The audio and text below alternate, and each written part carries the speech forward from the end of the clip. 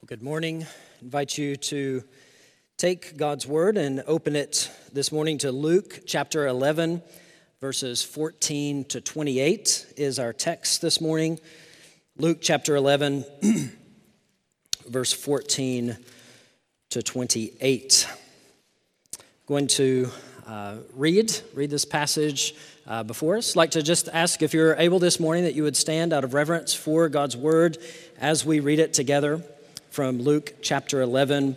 We'll begin looking at verse 14 as Luke is writing under the inspiration of the Holy Spirit, and he says this: "Now he was casting out a demon that was mute.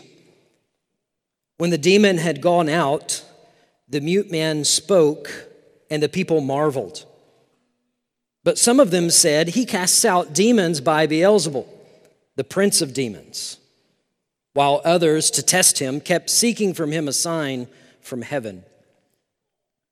But he, knowing their thoughts, said to them, 'Every kingdom divided against itself is laid waste, and a divided household falls. And if Satan also is divided against himself, how will his kingdom stand? For you say that I cast out demons by Beelzebul, and if I cast out demons by Beelzebul, by whom do your sons cast them out? Therefore they will be your judges. But if it is by the finger of God that I cast out demons, then the kingdom of God has come upon you. When a strong man, fully armed, guards his own palace, his goods are safe. But when one stronger than he attacks him and overcomes him, he takes away his armor in which he trusted and divides his spoil. Whoever is not with me is against me. Whoever does not gather with me scatters. When the unclean spirit has gone out of a person, it passes through waterless places seeking rest. And finding none, it says, 'I will return to my house from which I came.' And when it comes, it finds the house swept and put in order. Then it goes and brings 7 other spirits more evil than itself, and they enter and dwell there. And the last state of that person is worse than the first." As he said these things, a woman in the crowd raised her voice and said to him, "Blessed is the womb that bore you, and the breasts at which you nursed." But he said, "Blessed rather are those who hear the word of God and keep it." Let's go to the Lord in prayer. Father, this day we praise you for your word. Father, we thank you that light has broken into darkness. We thank you that Jesus has broken in power and authority and might into this world. Father, would you help us this morning as your people see things from your word that we don't physically see with our eyes? Lord, help us to see with faith true reality, eternal reality. Help us to see the reality of your throne, that even now Jesus is ruling and reigning and is at work. And Father, would you help us to be changed by your word this day? It's in Christ's name we ask it. Amen. You may be seated. In today's passage, and really all the way through the rest of chapter 11, controversy and confrontation are now going to come to the center stage. Jesus has been sending out his disciples, we've seen, on a short-term mission trip, so to speak, to proclaim his kingdom. He's been teaching about what it truly means to be a neighbor, to love others. And in the first 13 verses of chapter 11, we saw Jesus' instruction to the disciples on how to pray. Jesus has been teaching. He's been leading with authority. And verse 14 turns a corner when the leadership of Jesus is going to be called into question. Jesus is going to have some very strong things to say later in this chapter to the Pharisees, to the lawyers in verse 37 and following, the woes that he will pronounce. But here in our text, controversy and corrections begin to take place. The main point for us to see from these verses this morning is this: Jesus' kingdom has come. He is Lord of all. Therefore, we are to listen to and obey him. Jesus' kingdom has come. He is Lord of all. Therefore, we are to listen to and obey him. Remember the overall occasion of this gospel letter as way back in chapter 1.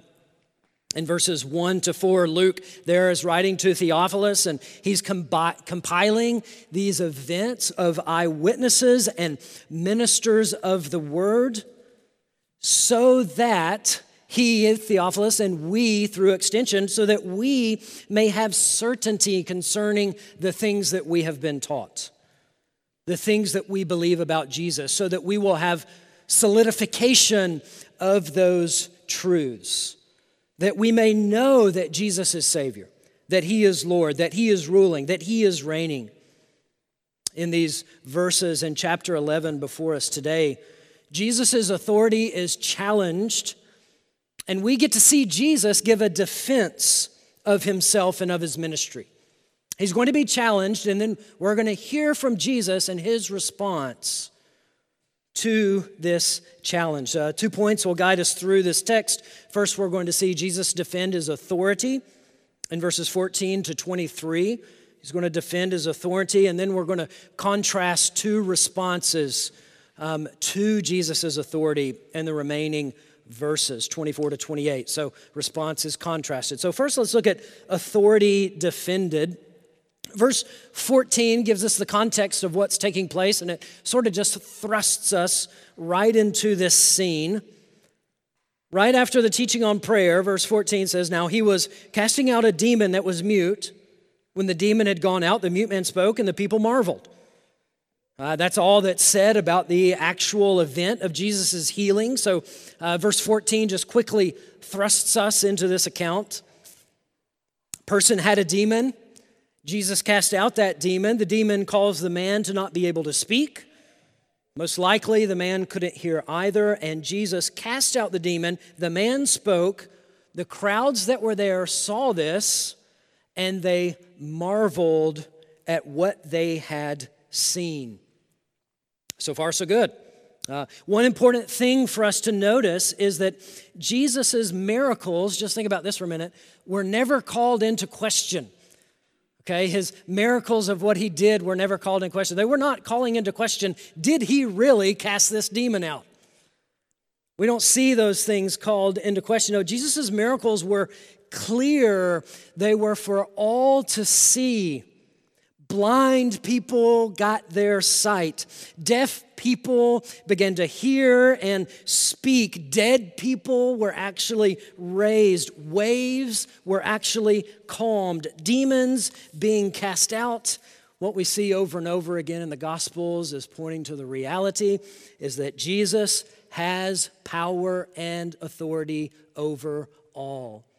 So as we look at these verses, I know that as we continue to see Jesus' miracles in the Gospels, as we see them over and over, we just need to remember and know, hey, these are actual events that took place. Jesus actually did these things some 2,000 years ago. He is speaking and casting out demons. We need to let that reality hit us afresh. Verses 15 and 16 record two responses to Jesus casting out these demons. First, we see in verse 15, some of the people said, he cast out demons by Beelzebul, the prince of demons. Some of the crowd saw Jesus perform this healing, and they said to the other people present as they saw this happen, he is doing this by the power of Satan. That's really what Jesus is doing. It's by the power of Satan that he is able to cast out these demons. Beelzebul, they're referring to Satan, the prince of demons. They didn't believe in Jesus, obviously. They were skeptical of him. They rejected his authority. They didn't want to see Jesus have sway with people. They didn't want to see people be marveling at what he had done and therefore believe in this person.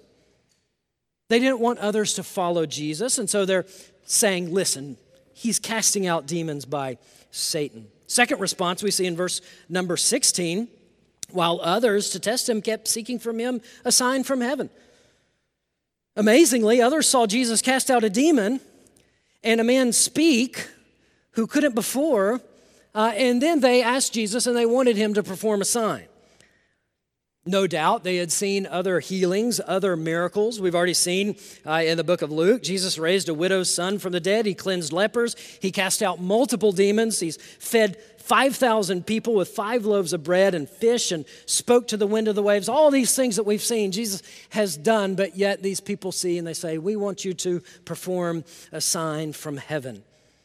I'm not sure what they wanted to see. Frankly, people have their thoughts of what they maybe wanted them to see. Did they want Jesus to make the sun or the moon stand still? The stars to twirl around each other? I don't know. Did they want angels to come do a back somersault flip and then point down to him? I'm not sure. But what we can be sure of is these people did not want to submit to Jesus' authority.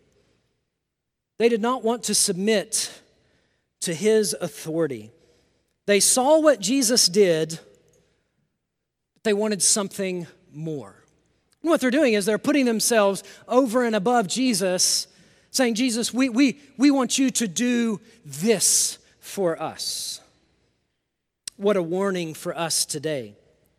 To hear and to see the truth about Jesus, but to want something more.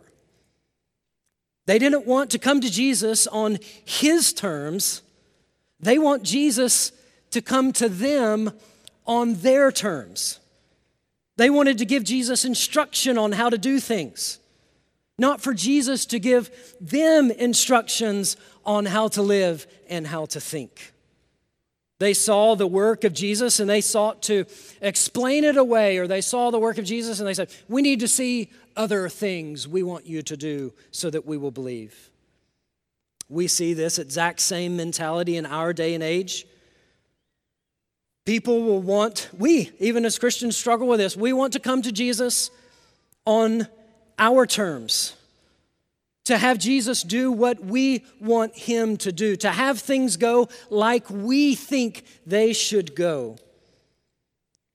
The unbelieving world can look at a saved, changed person who is living as salt and living as light, and they can explain it away to others, and they tell others, basically, there's nothing to see here. There's nothing to see, just some person believing in something that thinks it's making a difference to them. There's nothing to see about this Jesus. Others can read the Bible, find something there they don't like about God, maybe a doctrine that is offensive to them, and so they come to Jesus and they say, no, not that, you need to do this. We don't really like this whole thing of election. Hell, nah, not so much. God's wrath, just best not to speak about that. Church discipline, etc. See, that same vein can begin to creep in where we say, Jesus, I think this is best. Here's what you need to be doing. Oh, as we even read through these Gospels, we see what a reality on display of the fallen, sinful nature of mankind. We are sinful. We are spiritually dead, seeing these events and wanting Jesus to do more.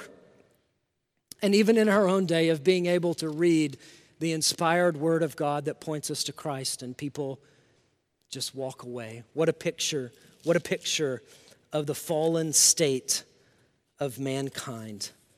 So these people in the crowd are basically saying, what you see here is not divine, it is demonic. It's not divine, it's demonic. And so this brings us to Jesus' reply in verse 17 and following.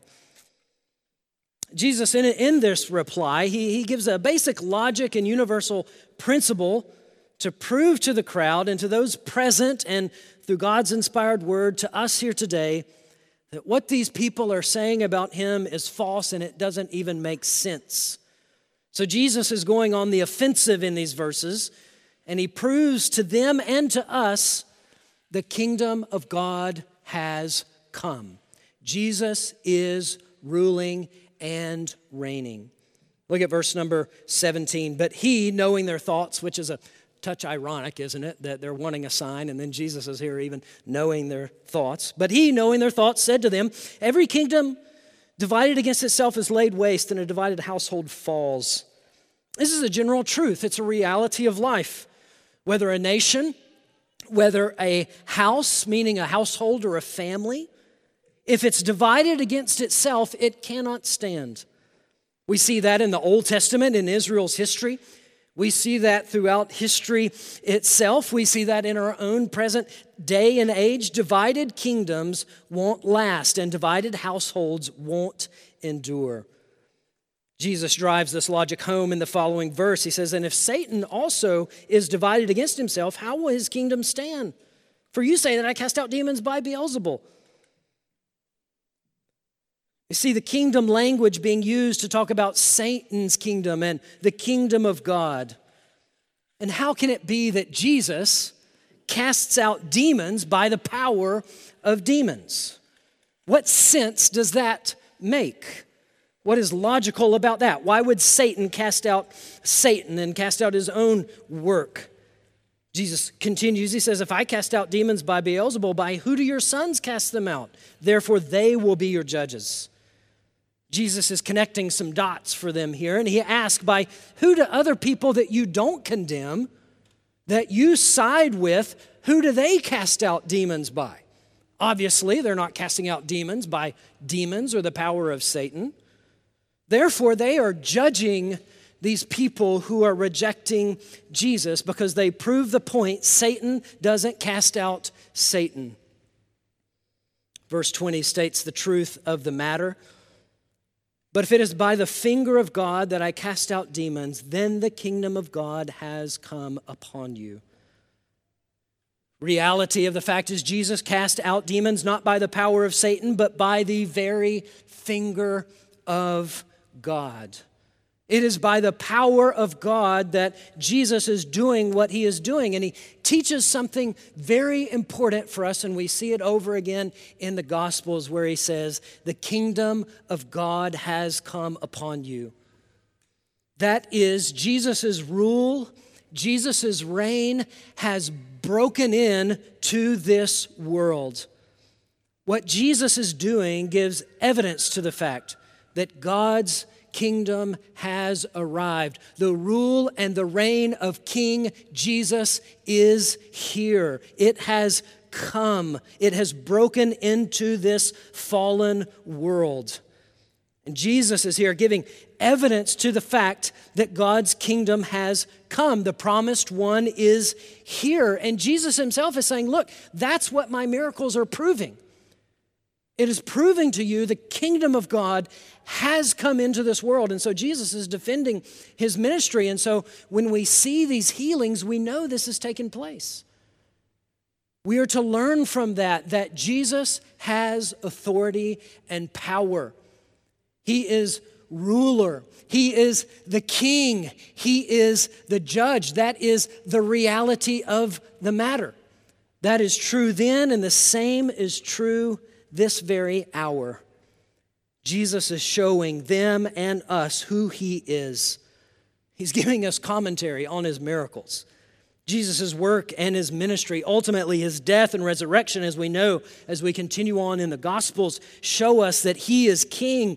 He fulfills the throne of David. He is ruling and reigning.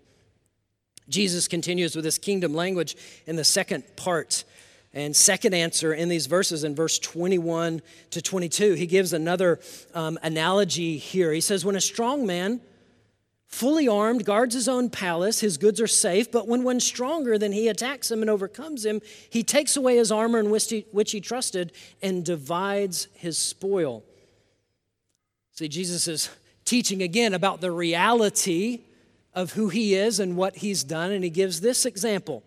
Satan is the strong man, of course, but Jesus is the one stronger who attacks Satan and overcomes this kingdom. He's given commentary again on his being able to cast out demons and what he has done. He is telling them, look, you don't break into somebody's house. You don't break into their house and expect to be able to take all their stuff. They are going to take you out, right? Especially a strong person. You do not go and break in to a strong person's house and expect not to be pulverized by them, right? This is just a logical thing Jesus is stating here, unless someone stronger breaks into that house, takes all that they have, the things that they were trusting in, that they thought they were secure in. Jesus breaks all of those things, takes those away, and then divides the spoil. Now, this isn't here teaching us that if you're strong, it's okay to break into somebody's house as long as you're stronger than they are. No, the point of the matter is Jesus is saying that's the picture of the kingdom of God in this world, of Satan being the prince of this air, and Jesus in his kingdom has come in and defeated Satan. He is stronger than Satan, and people that have been bound up, Jesus is able to free, and he is able to distribute the spoil of all that God is doing through Jesus Christ in this world. To the victor goes the spoils, and here the spoils are salvation. The benefits of those salvation. People being under the power of Satan that have been freed, that have been forgiven, now being at peace with God. That is what Christ has done in defeating Satan. Thirdly and lastly here, Jesus finishes his response to the crowds with a kind of concluding summary in verse 23. It says, whoever is not with me is against me, and whoever does not gather with me scatters. You see, Jesus clearly lays down the point that he is the dividing line. There is no middle ground when it comes to Jesus. There's no middle ground when it comes to the kingdom of God. To not be, quote, with me is to not trust in and acknowledge Jesus for who he is.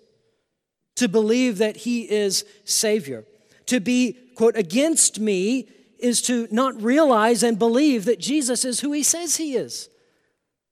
That can be kind of offensively or even passively of not recognizing who Jesus is. You can be against him even in your own mind when you don't think you're against him. You're just not believing in him and following after him with your life. Jesus says, that means you're against me.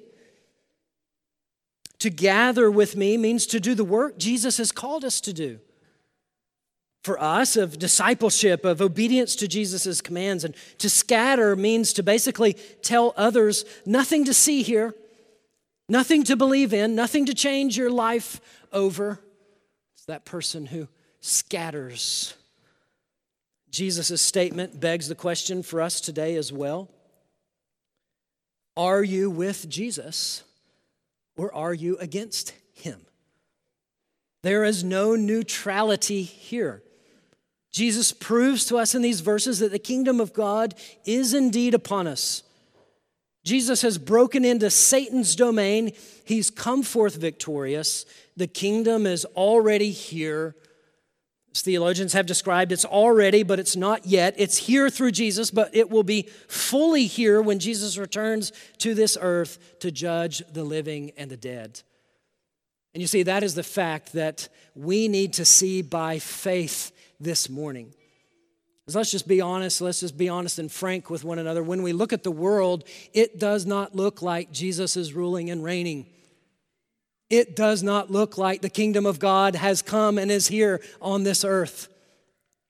But the truth of the matter stated by the very word of God is Jesus is ruling and reigning. His kingdom has already broken into this world, and it will fully be seen with eyeballs when he returns.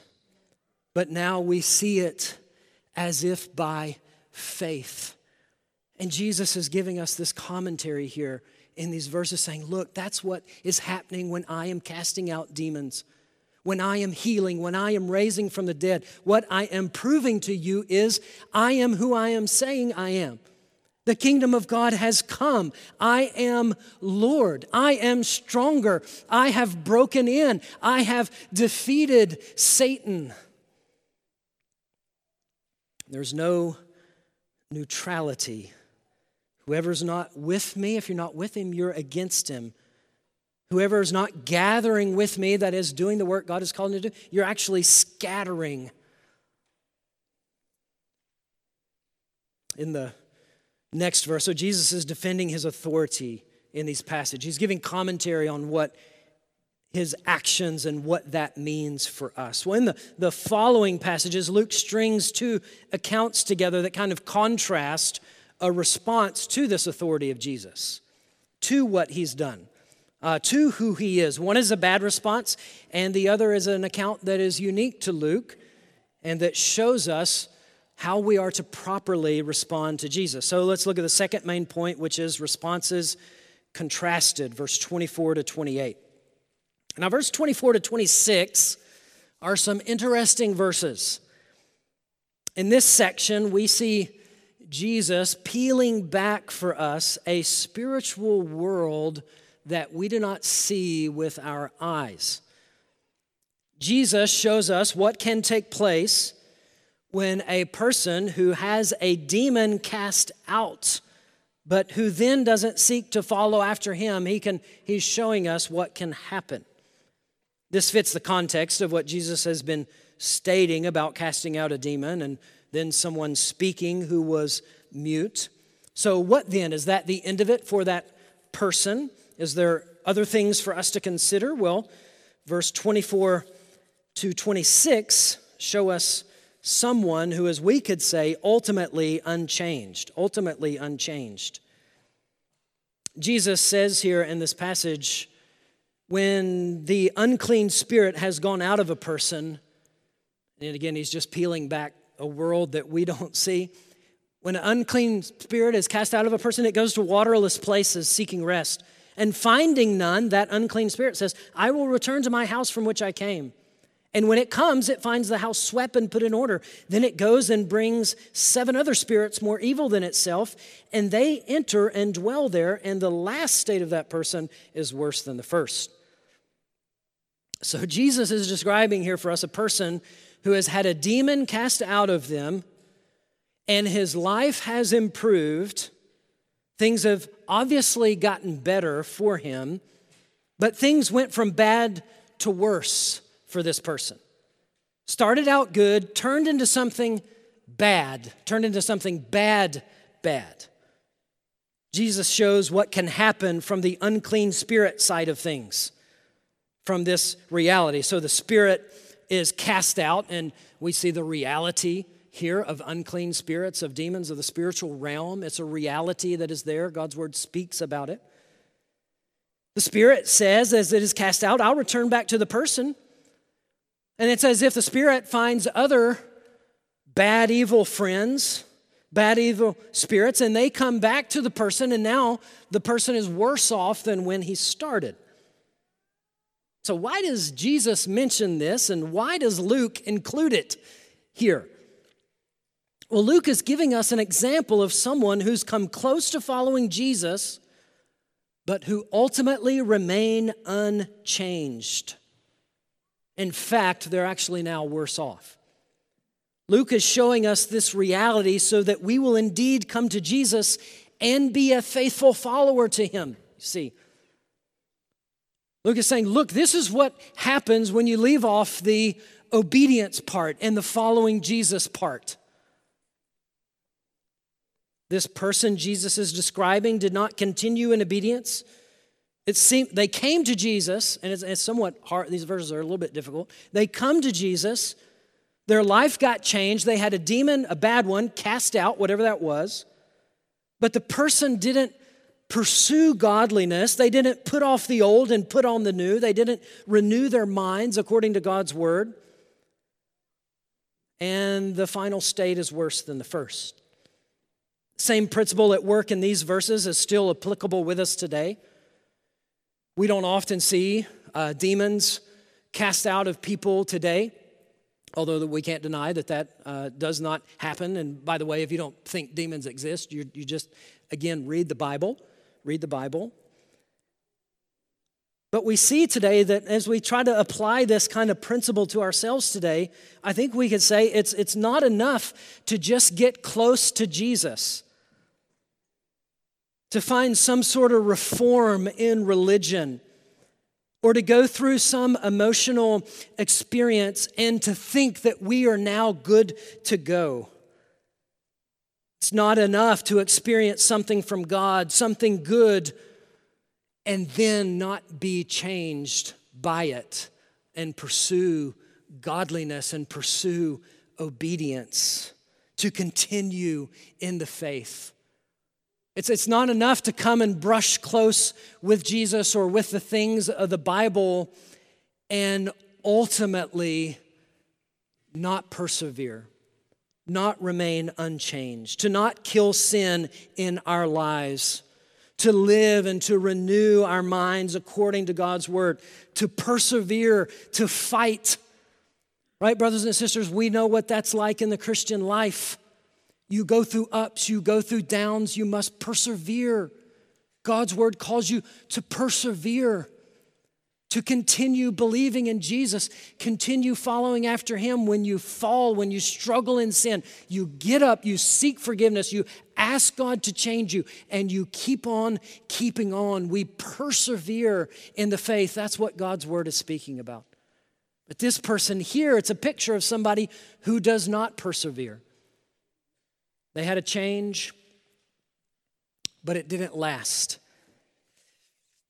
I began to shed tears in my study this week as I paused and thought back over my experience in the ministry, looked back over my years and thought of people who had seemingly come close to Jesus, to seem to experience something from him, but who ultimately walked away.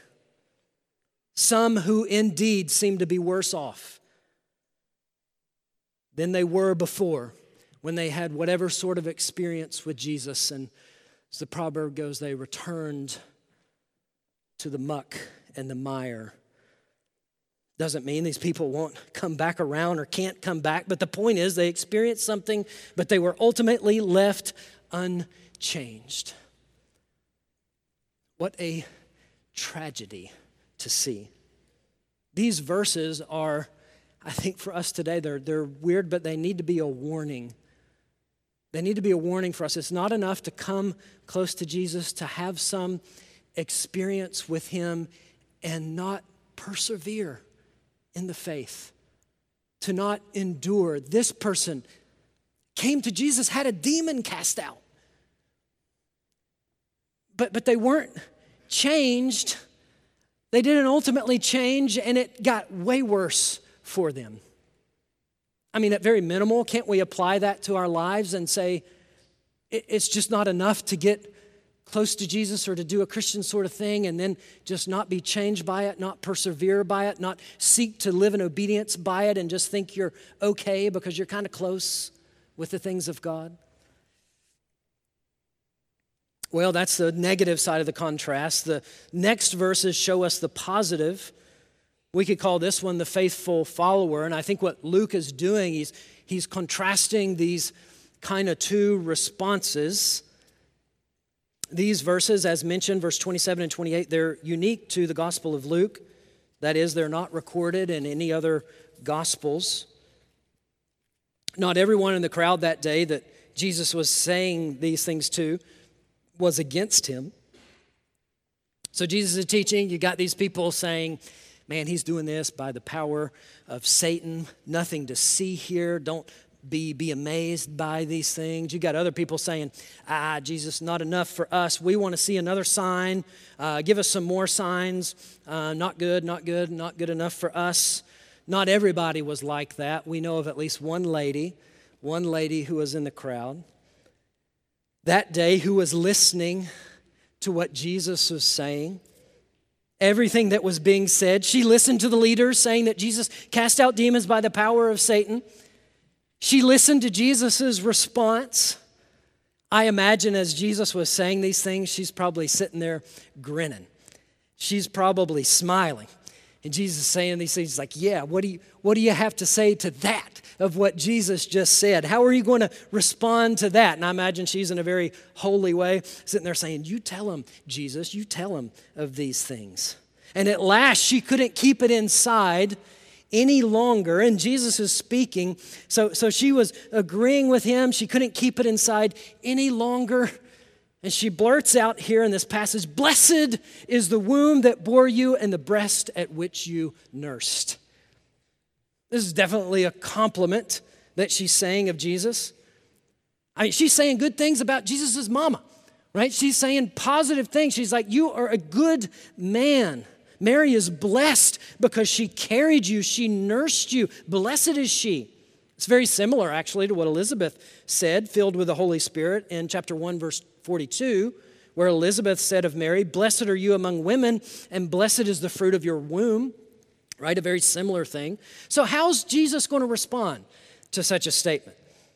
He certainly doesn't chastise this dear woman, but he does change the basic thought of what she's saying. In verse 28, he said, blessed rather are those who hear the word of God and keep it. Yeah, what this lady was saying is good, but it's not complete. It's nowhere near enough. Jesus said true blessedness goes to those who hear the word of God, and it's very important to see that second part. You're not just blessed because you hear the word of God.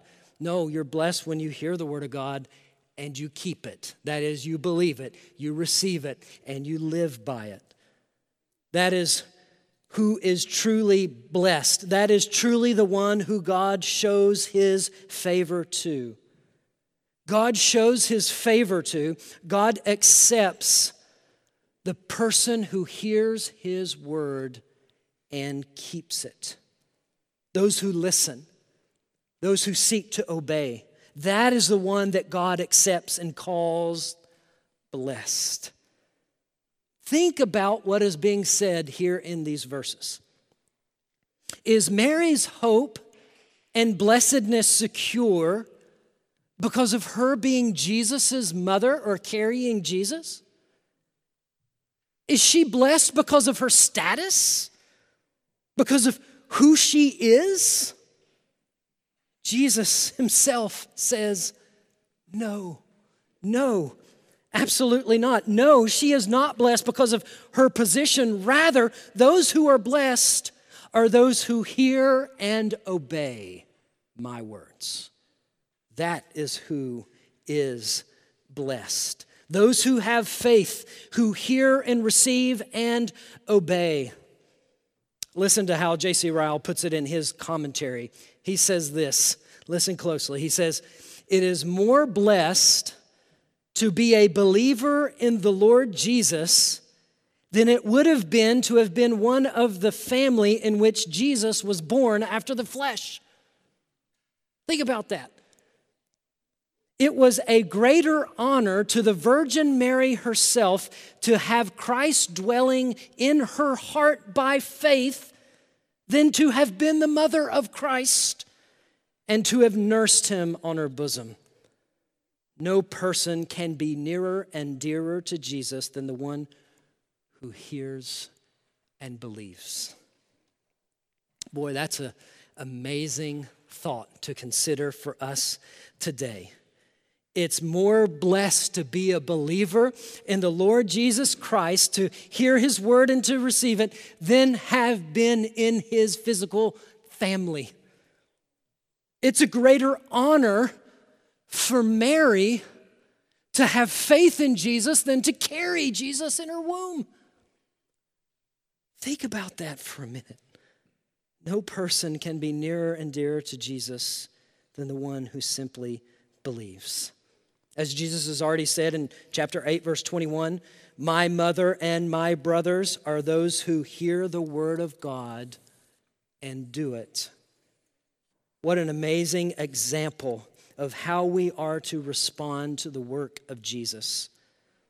If you are someone who hears the word of God and you seek to obey it, just hear that this morning. If you receive the word of God and you seek to obey it in your life, you are more blessed than even the mother of our Lord Jesus Christ.